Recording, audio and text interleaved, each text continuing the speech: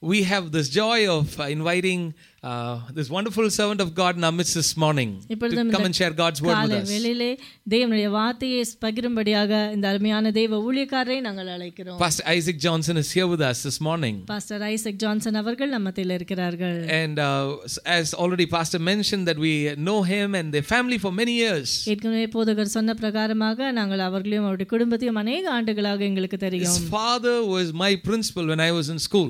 நான் பள்ளியில் படிக்கும்போது அவருடைய தகப்பனார் என்னுடைய பிரின்சிபலாக இருந்தார்கள். And I would go late to school, he would let me in and not give me punishment. நான் ஸ்கூலுக்கு லேட்டா சென்றால் என்னை உள்ளே அனுமதி கொடுத்து விடுவார். எனக்கு எந்த தண்டனையும் கொடுக்க மாட்டார். When I have a birthday, he would pick up chocolates from all the other children who have the birthdays on the same day and give all the chocolates to me.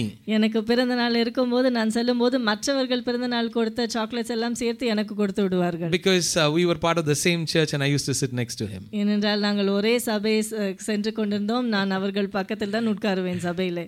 And Pastor Isaac's brother Andrew and my brother were classmates. They studied together. They were the batchmates. They were in the same time in school. போதகர் Isaac அவர்களுடைய சகோதரன் Andrew அவர்களும் என்னுடைய சகோதரனும் ஒரே கிளாஸில் படித்தார்கள். And also Pastor Isaac happens to be the Sunday school student of my mother. அது மாத்திரமல்ல என்னுடைய தாயாருடைய அவர்கள் என்னுடைய தாயாருடைய Sunday class student. So you can just imagine how old my mom is. அப்படியானால் என்னுடைய தாயார் எவ்வளவு வயதாகி இருப்பார்கள் என்று யோசித்து பாருங்கள். How young you are. எவ்வளவு வயது குறைந்தவர்கள். So it's a joy, and let's put our hands together and welcome Pastor Isaac to share God's word with us.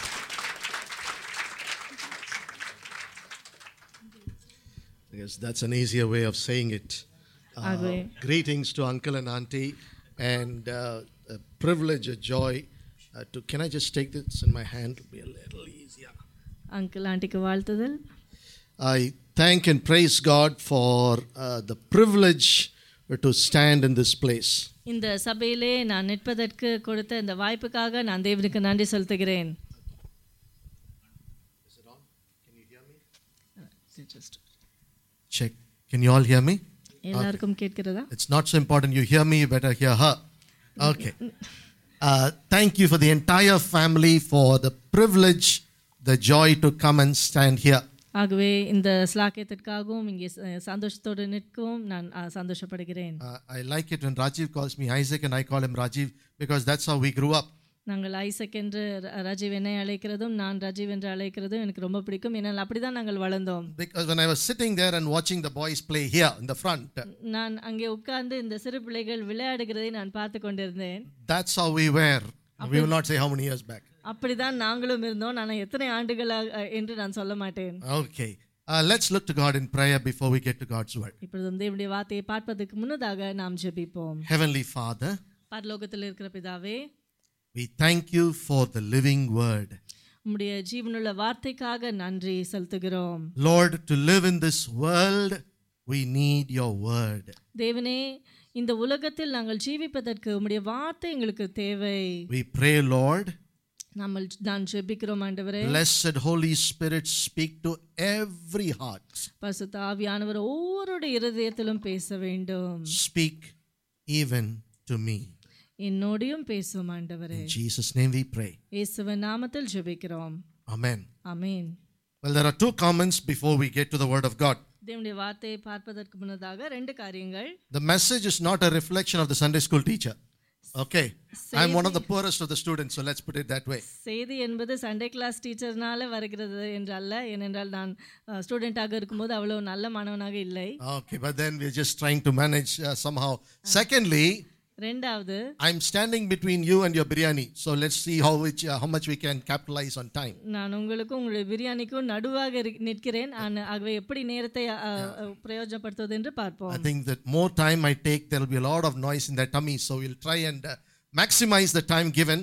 Turn with me to, sorry sister, I'm used to speaking without a translation, so she might have to probably give me a stare every time I keep talking, and so that I give her time. Don't translate that. Okay. Book of Isaiah, chapter 55. ஏசாயா 55வது அதிகாரம். I want to read for us verses 12 and 13. 12 13வது வசனங்கள். Sister, can you read it please? ஏசாயா 55வது அதிகாரம் 12வது 13வது வசனங்கள். நீங்கள் மகிழ்ச்சியாய் புறப்பட்டு சமாதானமாய் கொண்டு போகப்படுவீர்கள். பர்வதங்களும் மலைகளும் உங்களுக்கு முன்பாக கெம்பீரமாய் முழங்கி வெளியின் மரங்களெல்லாம் கை கொட்டும். முட்செடிக்கு பதிலாக தேவதாரு விருட்சம் முளைக்கும். காஞ்சோரிக்கு பதிலாக மிருது செடி எழும்பும். அது கர்த்தருக்கு கீர்த்தியாகவும் நிர்மூலமாகாத நித்திய அடையாளமாகவும் இருக்கும்.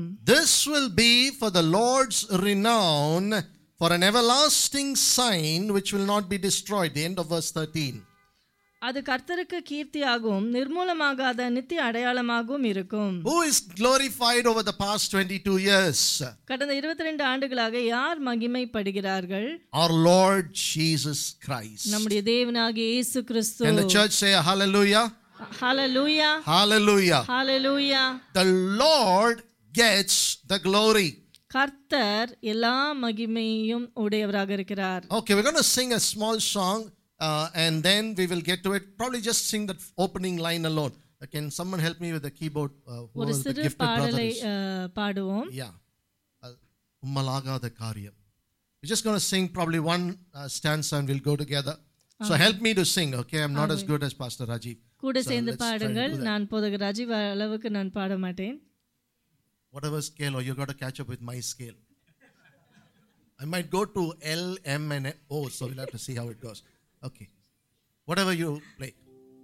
உம்மாலாகாத காரியம் ஒன்றுமில்லை, உம்மாலாகாத காரியம் ஒன்றுமில்லை, உம்மாலாகாத காரியம் ஒன்றுமில்லை, எல்லாமே உம்மாலாகும்.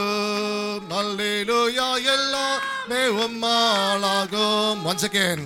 உம்மாலாகாத காரியம் ஒன்றுமில்லை, உம்மாலாகாத காரியம் ஒன்றுமில்லை, உம்மாலாகாத காரியம் ஒன்றுமில்லை, எல்லாமே உம்மாலாகும். அல்லேலூயா, எல்லாமே உம்மாலாகும். ஆகும், எல்லாமாகும், உம்மாலேதான் எல்லாமாகும். ஆகும், எல்லாமாகும், உம்மாலேதான் எல்லாமாகும். Hallelujah. Hallelujah. Now we're going to zero in on one person and how God does wonders. ஒரு நபரை குறித்து நாம் பார்க்க போகிறோம். கர்த்தர் எவ்வளவு அருமையான காரியங்களை செய்கிறார் என்பதை நாம் பார்க்க போகிறோம். The book of 1 Kings chapter 19. 1 ராஜாக்கள் 19வது அதிகாரம். 1 Kings chapter 19. 1 ராஜாக்கள் 19வது அதிகாரம். You have a man we're all familiar with. His name is Elijah. ஆகவே எலியா என்ற நபரை குறித்து நாம் பார்க்கிறோம். நாம் அனைவருக்கும் தெரிந்த நபர். Elijah has a prayer request. எலியாக்கு ஒரு ஜெப குறிப்பு உண்டு. Look at what the Bible says and I'm going to read it for us. Verse 4. 1 Kings chapter 19 verse 4. 1 ராஜாக்கள் 19வது அதிகாரம் 4வது வசனம். This is a prayer request from Elijah. இது எலியாவின் ஒரு ஜெப குறிப்பு. None of us would have prayed this prayer, but maybe in your lowest moments. நம்மில் ஒருவேளை யாருமே இந்த ஜெபத்தை ஜெபித்திருக்க மாட்டோம். ஆனால் ஒருவேளை நாம் மிக சோர்வோடு இருக்கும்போது ஒருவேளை சொல்லியிருக்கலாம். 1 Kings 19 verse 4. 1 ராஜாக்கள் 19வது அதிகாரம் 4வது வசனம். I had enough, Lord. He said, take my life. I am no better than my ancestors. போதும் கர்த்தாவே, என் ஆத்மாவை எடுத்துக்கொள்ளும். நான் என் பிதாக்களை பார்க்கிலும் நல்லவன் அல்ல. Lord, take my life away because I'm not worth living.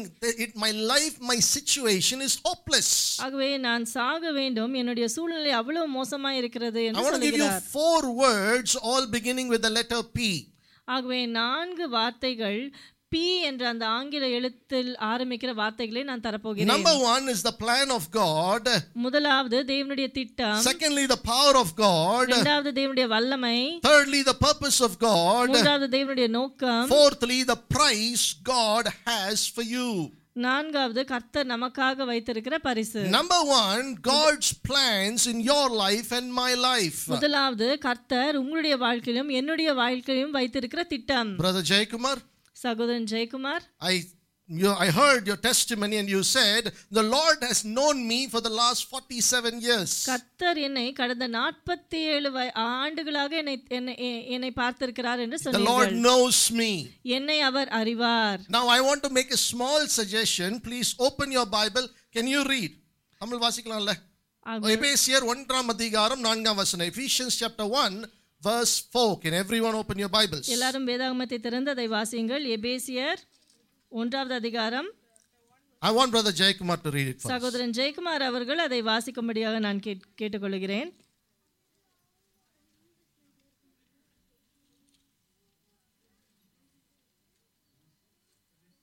எபேசியர் 1:4. Ephesians 1:4. எபேசியர் 1ஆவது அதிகாரம் 4ஆவது வசனம்.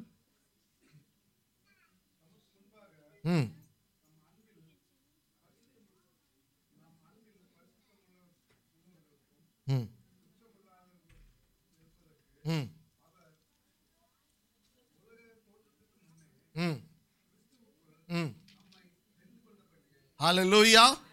Hallelujah. Now, Brother Jaykumar, and for all of us, I'm saying, I'm not being critical on him. சகோதரன் ஜெயக்குமார் அவர்களுக்கும் நாம் அனைவருக்கும் சேர்த்து நான் சொல்லுகிறேன். The Lord doesn't know me for my lifetime on earth. கர்த்தர் நான் பூமியில இருக்கிற அந்த ஆண்டுகள் மாத்திரம் கர்த்தர் என்னை தெரிந்திருக்கிறார் The என்றால் Lord chose you before Adam and Eve were created. ஆதாம் ஏவாள் சிருஷ்டிக்கப்படுவதற்கு முன்னதாகவே கர்த்தர் உங்களை The தெரிந்திருக்கிறார். Lord knew about the ACA church in this place before Adam and Eve were created. ஆதாம் ஏவாள் சிருஷ்டிக்கப்படுவதற்கு முன்னதாகவே இந்த ஏசிய சர்ச் இந்த சபை இந்த பகுதியில் இருப்பதை அவர் அறிந்தார். The Lord knew that your wife would be your wife before the creation of the world. உலகம் சிருஷ்டிக்கப்படுவதற்கு முன்னதாகவே உங்களுடைய மனைவி இவர்கள்தான் என்று தேவன் அறிவார். Where is young Isaac, the Bible scholar? Isaac எங்கே? You are Isaac. Okay, you know what's my name? Very good. At least we know each other's names now. ஆகவே இப்பொழுது எங்கள் இருவருக்கும் எங்களுடைய பெயர்கள் தெரியும். Now, the Lord has a plan for your life and my life.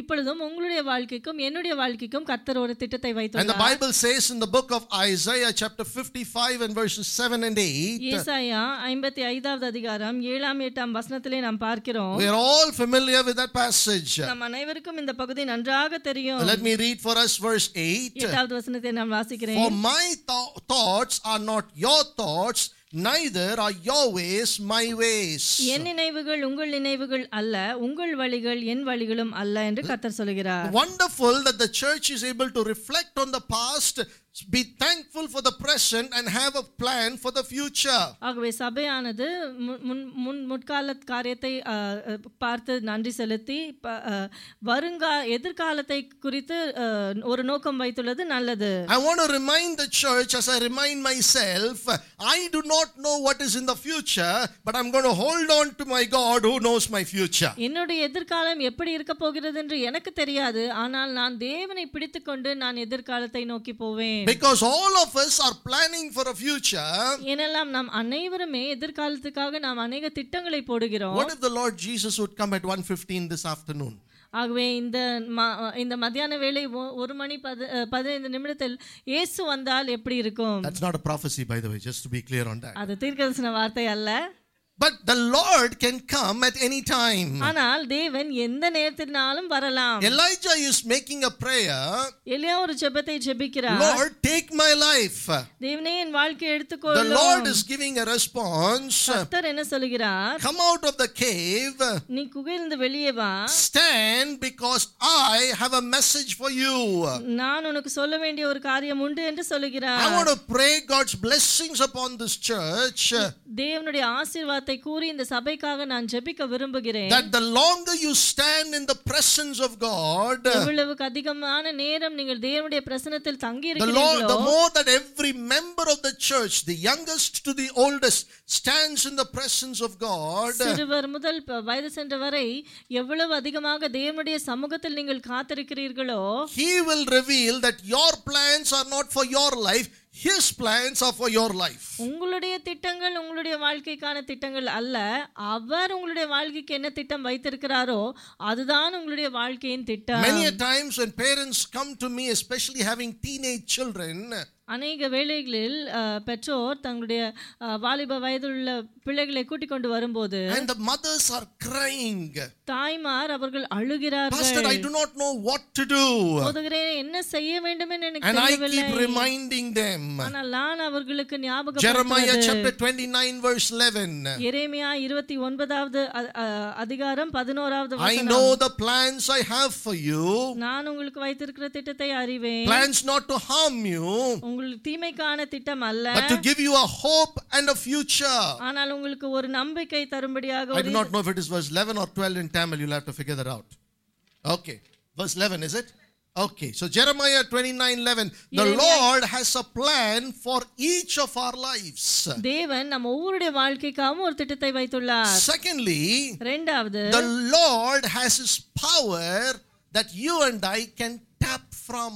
கர்த்தருக்கு வல்லமையுடையவராக இருக்கிறார். அவருடைய வல்லமையிலிருந்து நாம் எடுத்துக்கொள்ள முடியும். Remember in the previous chapter, 1 Kings chapter 17, 1 ராஜாக்கள் 17வது அதிகாரத்திலே Elijah is working under the power of God. எலியா தேவனுடைய வல்லமையின் கீழாக தான் வேலை செய்கிறார். But when once fear came into his heart, ஆனால் அவருடைய இருதயத்துக்குள்ளாக பயம் என்று வந்தவுடனே God's power he set aside. He was thinking, I cannot face Jezebel. தேவனுடைய வல்லமையை அவர் ஒதுக்கி வைத்துவிட்டு என்னால் இயேசுவேலை சந்திக்க முடியாது என்று I பயந்தார். cannot handle this situation. நான் என்னுடைய சூழ்நிலையை கையாள முடியாது. Go and read, if you have time, from the book of Judges chapter 6. நியாயாதிபதிகள் 6வது அதிகாரத்தை There's a பாருங்கள். lovely conversation between Gideon and God. கிதியோனுக்கும் தேவனுக்கும் இடையிலே ஒரு நல்ல ஒரு உரையாடலை நாம் Gideon is பார்க்கிறோம். going on in this conversation to say, Lord, I cannot. Gideon தேவனை பார்த்து, தேவனே என்னால் முடியாது என்று சொல்லுகிறார். God in a very, now this is not in the Bible, I am saying, God in some ways is saying, I know you cannot. வேதாகமத்தில் இல்லை, ஆனால் நான் சொல்லுகிறேன், தேவனும் சொல்லியிருப்பார், ஆமால் உன்னால் முடியாதுதான். Many times I am realizing I cannot do it. அநேக வேளைகளில் என்னால் செய்ய முடியாது என்பதை நான் உணர்கிறேன். That's why you read in Philippians chapter 4 verse 13. அதுதான் பிலிப்பியர் 4வது அதிகாரம் 13வது வசனத்திலே நாம் வாசிக்கிறோம். I can do all things through Christ who strengthens me. என்னை பலப்படுத்துகிற கிறிஸ்துவினாலே எல்லாவற்றையும் செய்ய எனக்கு பலன் உண்டு. 22 years back when this journey began, 22 ஆண்டுகளுக்கு முன்பதாக இந்த பிரயாணம் ஆரம்பிக்கும் போது the Lord had already prepared his powerful work in this place. இந்த இடத்திலே அவருடைய வல்லமையான செயல்படும் என்பதை தேவன் ஏற்கனவே ஆயத்தப்படுத்தி இருந்தார். I'm sure 23 years back you might have been hanging clothes in this terrace. 23 ஆண்டுகளுக்கு முன்பதாக ஒருவேளை இங்கே துணி காய போட்டு கொண்டிருந்திருக்கலாம். You would have been probably having a family evening at that time. ஒருவேளை மாலை குடும்பமாக நீங்கள் இங்கே வந்து அமர்ந்திருப்பீர்கள். Remember this statement very clearly. இந்த காரியத்தை நன்றாக கவனித்துக் கொள்ளுங்கள். My mundane life needs the majestic presence of the king. என்னுடைய சாதாரணமான வாழ்க்கைக்கு தேவனுடைய அந்த ராஜரீகமான பிரசன்னம் தேவை. For my mundane life I need the majestic presence of the king. என்னோட சாதாரணமான வாழ்க்கைக்கு ராஜாவாகிய தேவனின் பிரசன்னம் எனக்கு தேவை. Elijah is in a crossroad to say, Lord, I cannot do, and God is saying, no, I have a work for you.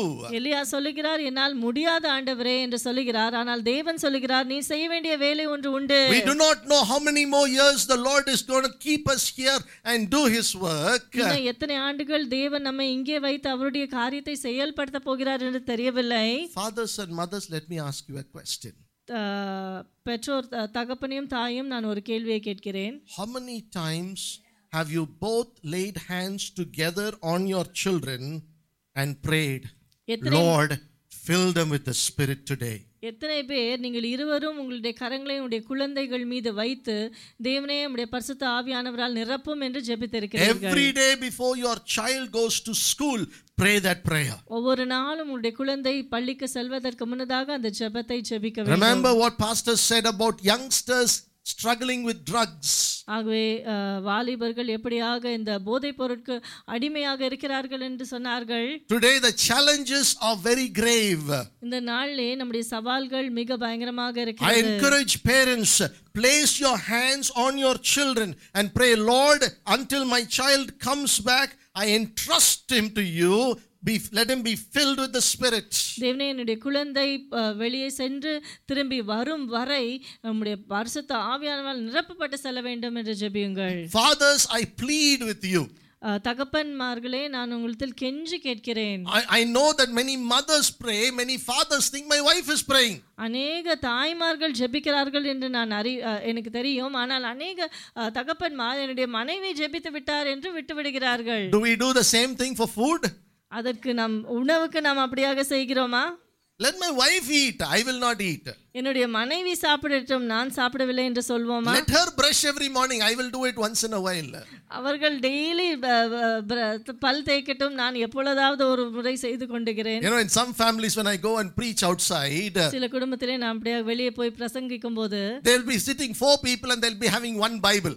4 பேர் உட்கார்ந்திருப்பார்கள், ஆனால் ஒரே ஒரு வேதாகம் தான் வைத்திருப்பார்கள். This is the illustration I give. ஆகவே இந்த உதாரணத்தை தான் நான் சொல்வேன். If in your family 4 people have 4 toothbrush, உங்களுடைய குடும்பத்திலே 4 நபர்களுக்கு 4 டூத்பிரஷ் இருக்குமானால், in the same way when you sit in the presence of God you should have an individual Bible. அதே வண்ணமாக நீங்கள் தேவனுடைய பிரசன்னத்திலே அமரும்போது உங்கள் ஒவ்வொருவருக்கும் ஒரு வேதாகமம் தேவை. You can have a family doctor, not a family toothbrush. ஆகவே உங்களுக்கு ஒரு குடும்ப வைத்தியர் இருக்கலாம், ஆனால் குடும்ப டூத்பிரஷ் இருக்கக்கூடாது. Every person in the family should walk in the anointing of the Holy Spirit. குடும்பத்தில் ஒவ்வொருவரும் கூட பரிசுத்த ஆவியானவரின் அபிஷேகத்தில் நடக்க வேண்டும். Number 1 is the plan of God. முதலாவது தேவனுடைய திட்டம். Number 2 is the power of God. இரண்டாவது தேவனுடைய வல்லமை. Number 3 is the purpose of God. மூன்றாவது தேவனுடைய நோக்கம். What is God's purpose? What's your young man, talented fellow, what's your name? Stephen. What is God's purpose in giving you the talents that he has given? ஆகவே கர்த்தர் உங்களுக்கு கொடுத்த தாலந்துகளின் நோக்கம் என்ன? ஏன் That கர்த்தர் இந்த தாலந்துகளை wherever you கொடுத்தார்? go, நீங்கள் எங்கே சென்றாலும் pray the prayer that John the Baptist prayed. யோவான் ஸ்நானகன் ஜெபித்த அந்த ஜெபத்தை ஜெபியுங்கள். Let me decrease, நான் குறைய வேண்டும், let him increase. அவர் பெருக வேண்டும். Let me decrease, நான் குறைய வேண்டும், let him increase. அவர் பெரிதாக வேண்டும். That is the purpose of why the church exists. அந்த நோக்கத்தோடு தான் சபை இருக்கிறது. I believe that the church is in this very populated part of the city because the church's identity is lesser, the name of Jesus is greater. ஆகவே இந்த பகுதியில் இந்த பட்டணத்திலே இந்த சபை இருக்கிறது, ஆனால் இந்த சபையின் பெயர் சிறிது, ஆனால் கர்த்தருடைய பிரசன்னம் அது பெரிதாக இருக்கிறது. In our church I keep saying, என்னுடைய சபையிலே நான் எப்பொழுதும் சொல்லுவேன், I don't like to say என்னுடைய சபை, that's why. Anyway, that's okay, on a lighter note. Okay. I always keep saying our church should not be known as a wealthy church. ஆகவே நம்முடைய சபை ஒரு பெரிய ஒரு ஐஸ்வர்யமான ஒரு சபை என்று பெயர் பெறக்கூடாது. It should not be called as a traditional church. அது ஒரு பாரம்பரிய சபை என்று It அழைக்கப்படக்கூடாது. should be a church of Jesus Christ. அது இயேசு கிறிஸ்துவின் சபை என்று அழைக்கப்பட வேண்டும். The church here is there to exalt the name of Jesus Christ. இந்த சபை, இங்கே உள்ள சபை, இது இயேசு கிறிஸ்துவின் நாமம் உயர்த்தப்படும்படியாக இருக்கிறது. Remember 1 Kings chapter 19 verse 4, Elijah is praying, Lord, let me die. 1 ராஜாக்கள் 19வது அதிகாரம் 4வது வசனத்திலே எலியா தேவனே நான் சாக வேண்டும் என்று ஜெபிக்கிறார். What was God's answer to his prayer? ஆனால் அவருடைய ஜெபத்திற்கு கர்த்தர் கொடுத்த பதில் என்ன? When did he die? எப்பொழுது அவர் மரித்தார்? How did he die? எப்படி மரித்தார்? Did he die? Our மரித்தாரா? He was? How did he go to heaven? Chariots of fire. Wonderful, wonderful, wonderful. He went up to heaven in chariots of fire. ஆகவே அவர் பரலோகத்திற்கு அக்கினிமயமான ரதங்களால் எடுத்துக்கொள்ளப்பட்டார். You and I can have wonderful plans for our future. நீங்களும் நானும் கூட எதிர்காலத்துக்காக நாம் அருமையான திட்டங்களை வைத்திருக்கலாம். But God's purpose in our life is different. ஆனால் கர்த்தர் நம்முடைய வாழ்க்கைக்காக வைத்திருக்கிற நோக்கம் அது வித்தியாசமாய் Turn with இருக்கிறது. me to 1 Corinthians chapter 2 verse 9. 1 கொரிந்தியர் 2வது அதிகாரம் 9வது வசனம். The Bible says, no eye has seen, no ear has heard, no mind can conceive what the Lord has in store for them that love him.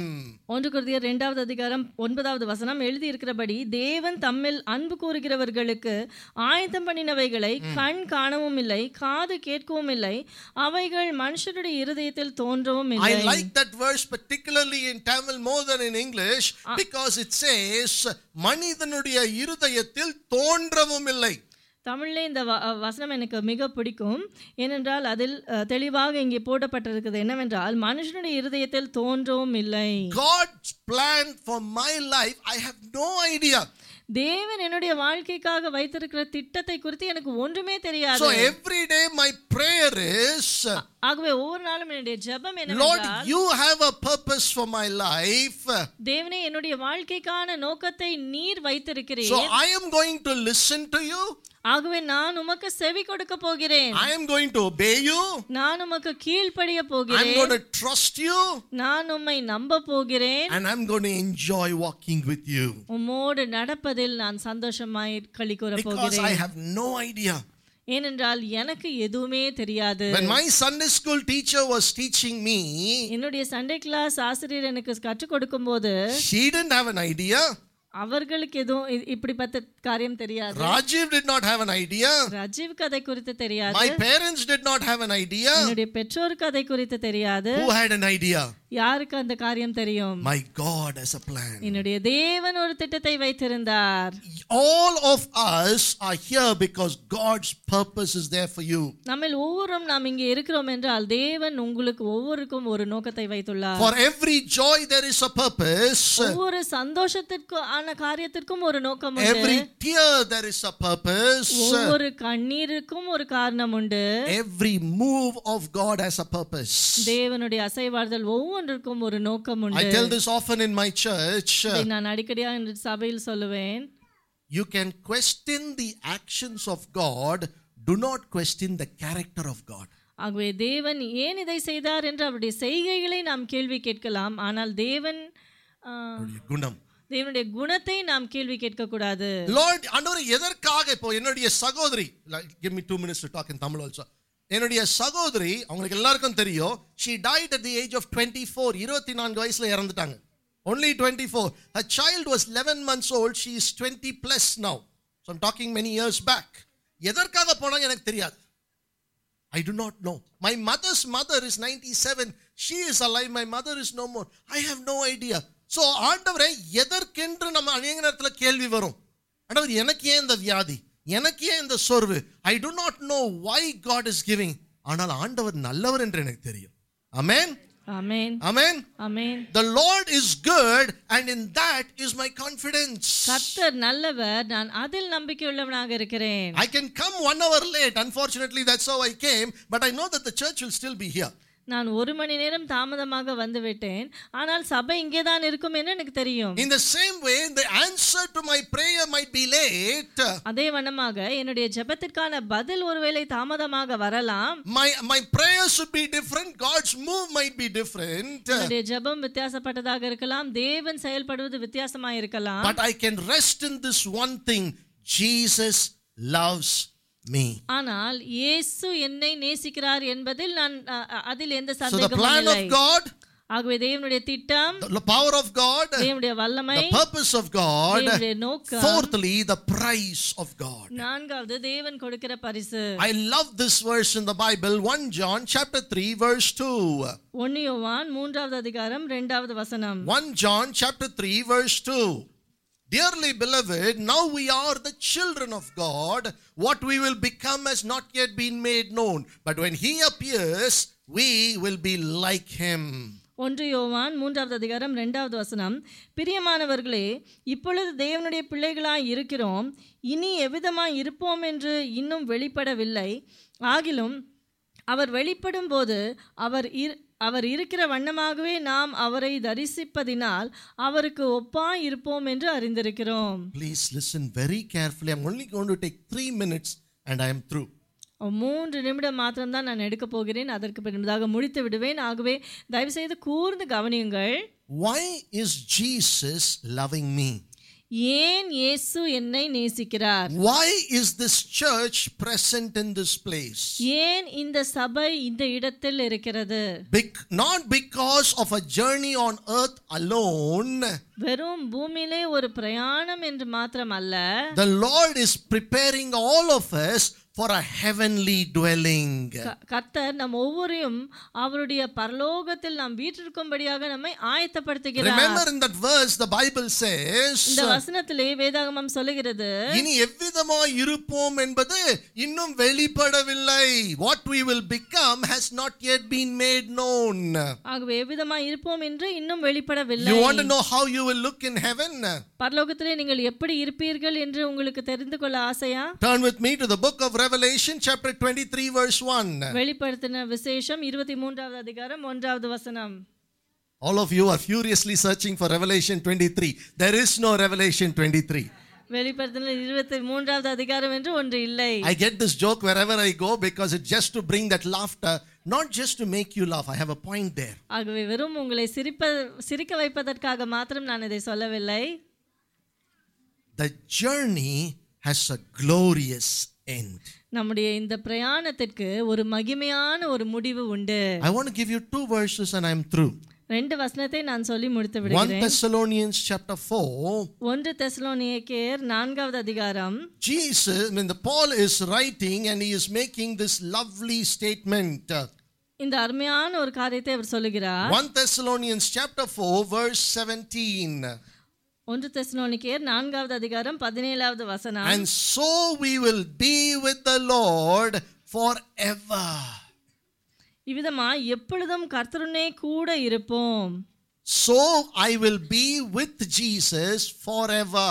இவ்விதமாய் எப்பொழுதும் கர்த்தருடனே கூட இருப்போம். 1 John chapter 3 verse 2 that we read earlier says, 1 யோவான் 3வது அதிகாரம் 4வது வசனம் இப்படி verse 2, 2வது வசனம் சொல்லுகிறது, I will be like Jesus. நான் இயேசுவை போல மாறுவேன். Remember those two statements? ரெண்டு காரியங்களை ஞாபகத்தில் வைத்துக் I கொள்ளுங்கள். will be with Jesus. நான் இயேசுவோடு இருப்பேன். I will be like Jesus. நான் இயேசுவை போல இருப்பேன். No philosopher or religion can make that promise. எந்த மதமோ எந்த தத்துவ ஞானியோ இதை இப்படியாக சொல்ல முடியாது. Why is the church existing today? ஏன் சபை இன்றைக்கு இருக்கிறது? Because God is preparing a community to live with Jesus forever. ஏனென்றால் இயேசுவோடு கூட நாம் வசிக்கும்படியாக தேவன் ஒரு சமுதாயத்தை ஆயத்தப்படுத்துகிறார். Because I don't live until death. All of us have been created to live for eternity. நாம் வெறும் மரணம் வரை ஜீவிப்பது அல்ல, நித்திய காலமாக நாம் ஜீவிக்க வேண்டும் என்று நாம் சிருஷ்டிக்கப்பட்டிருக்கிறோம். That is why Jesus says, ஆகவேதான் இயேசு சொல்கிறார், I have come that they may have life and life abundantly. அவர்களுக்கு ஜீவன் பெறவும் அது பரிபூர்ணப்படவும் நான் வந்தேன் என்று Don't சொல்கிறார். forget where we started this study this morning. இந்த காலவேளை நாம் எதில் ஆரம்பித்தோம் என்பதை மறந்துவிட வேண்டாம். Isaiah chapter 55 verse 13. ஏசாயா 55வது அதிகாரம் 13வது வசனம். This is for the Lord's renown. இது தேவனால் For the glory of God. தேவனுடைய மகிமைக்காக. Why is the church present here?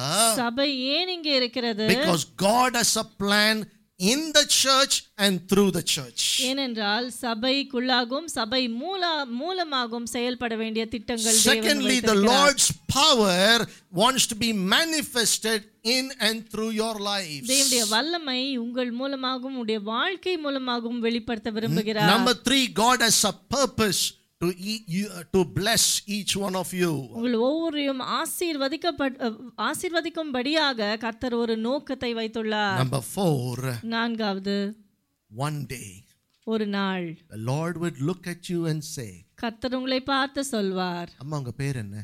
ரெண்டாவது அந்த அம்மா, பாட்டிமா உங்க பேர் என்ன? சின்னம்மா. சின்னம்மா. ஒரு நாள் நீங்க இயேசுவை பார்க்கும்போது, நான் மிகப்படுத்தி சொல்லலை, உங்க மூஞ்சி வந்து பிரகாசமா இருக்கும். இயேசுவை போல இருப்பீங்களா அப்படின்னா எனக்கே தெரியாது. அவ்வளவு அழகா இருப்பீங்க. இன்னும் இப்போ அழகா தான் இருக்கீங்க. அப்போ வந்து இன்னும் பயங்கர ஒரு மகிமையில் இருப்பீங்க.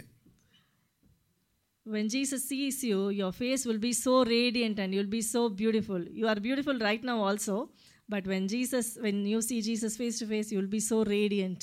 There are only two things which the entire mankind will hear. ரெண்டு காரியங்கள் தான் மனுக்குலம் முழுவதும் கேட்கும். For those who put their faith in Jesus, இயேசு கிறிஸ்துவின் மீது விசுவாசம் வைத்தவர்கள், well done, good and faithful servants. என் உண்மையும் முத்தமுள்ள என் ஊழியக்காரனே. The second, the rest of the world will hear a statement. ஆனால் மற்ற மீதி உலகத்தார் இதை கேட்பார்கள். I don't know you. நான் உன்னை அறியேன். I don't. நான் உன்னை அறியேன். Hold on to Jesus. இயேசுவை பிடித்துக் கொள்ளுங்கள். You will never regret. நீங்கள் ஒருபோதும் அதனால் நீங்கள் வருத்தப்பட மாட்டீர்கள். Billy Graham makes this beautiful statement. Billy Graham இந்த அருமையான ஒரு காரியத்தை சொல்லுகிறார். Every person he looks at, அவர் பார்க்கிற ஒவ்வொரு நபரும், every time he looks at a person he thinks heaven or hell. ஒவ்வொரு முறையும் ஒரு நபரை பார்க்கும்போது அவர் இதை யோசிப்பாராம். பரலோகமா நரகமா? Heaven, hell. பரலோகம் நரகம். When you walk back home today, நீங்கள் இன்றைக்கு நீங்கள் மறுபடியுமாக வீடு திரும்பும்போது, and you see a rickshaw fellow driving past or somebody selling vegetables, ask that question, heaven or hell? வண்டி வாகனம் ஓட்டுகிறவர்களோ அல்லது காய்கறி பழம் விற்று கொண்டு இருக்கிறவர்களோ பார்க்கும்போது நீங்கள் யோசித்து பாருங்கள், பரலோகம் நரகம்.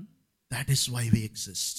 அதற்காக தான் நாம் ஜீவிக்கிறோம். That you and I, as we are going to heaven, would lead many more to the kingdom of God. நீங்களும் நானும் கூட நாம் அப்படியாக நாம் இன்னும் ஒரு கூட்ட ஜனத்தை நாம் பரலோகத்துக்கு கூட்டிக் கொண்டு செல்ல வேண்டும். May God bless, prosper, flourish and fill to overflow this beautiful congregation. கர்த்தர் ஒவ்வொருவரையும் ஆசீர்வதித்து பொங்கி வழிந்து நிரப்பப்படும் ஆசீர்வாதத்தினால் நிரப்பப்படும்படியாக ஆசீர்வதிப்பாராக. Uncle and auntie, thank you very much for the opportunity that you gave me, and thanks to Sanjeev and Rajiv for the opportunity. Pastor, sorry, just keep calling you by name.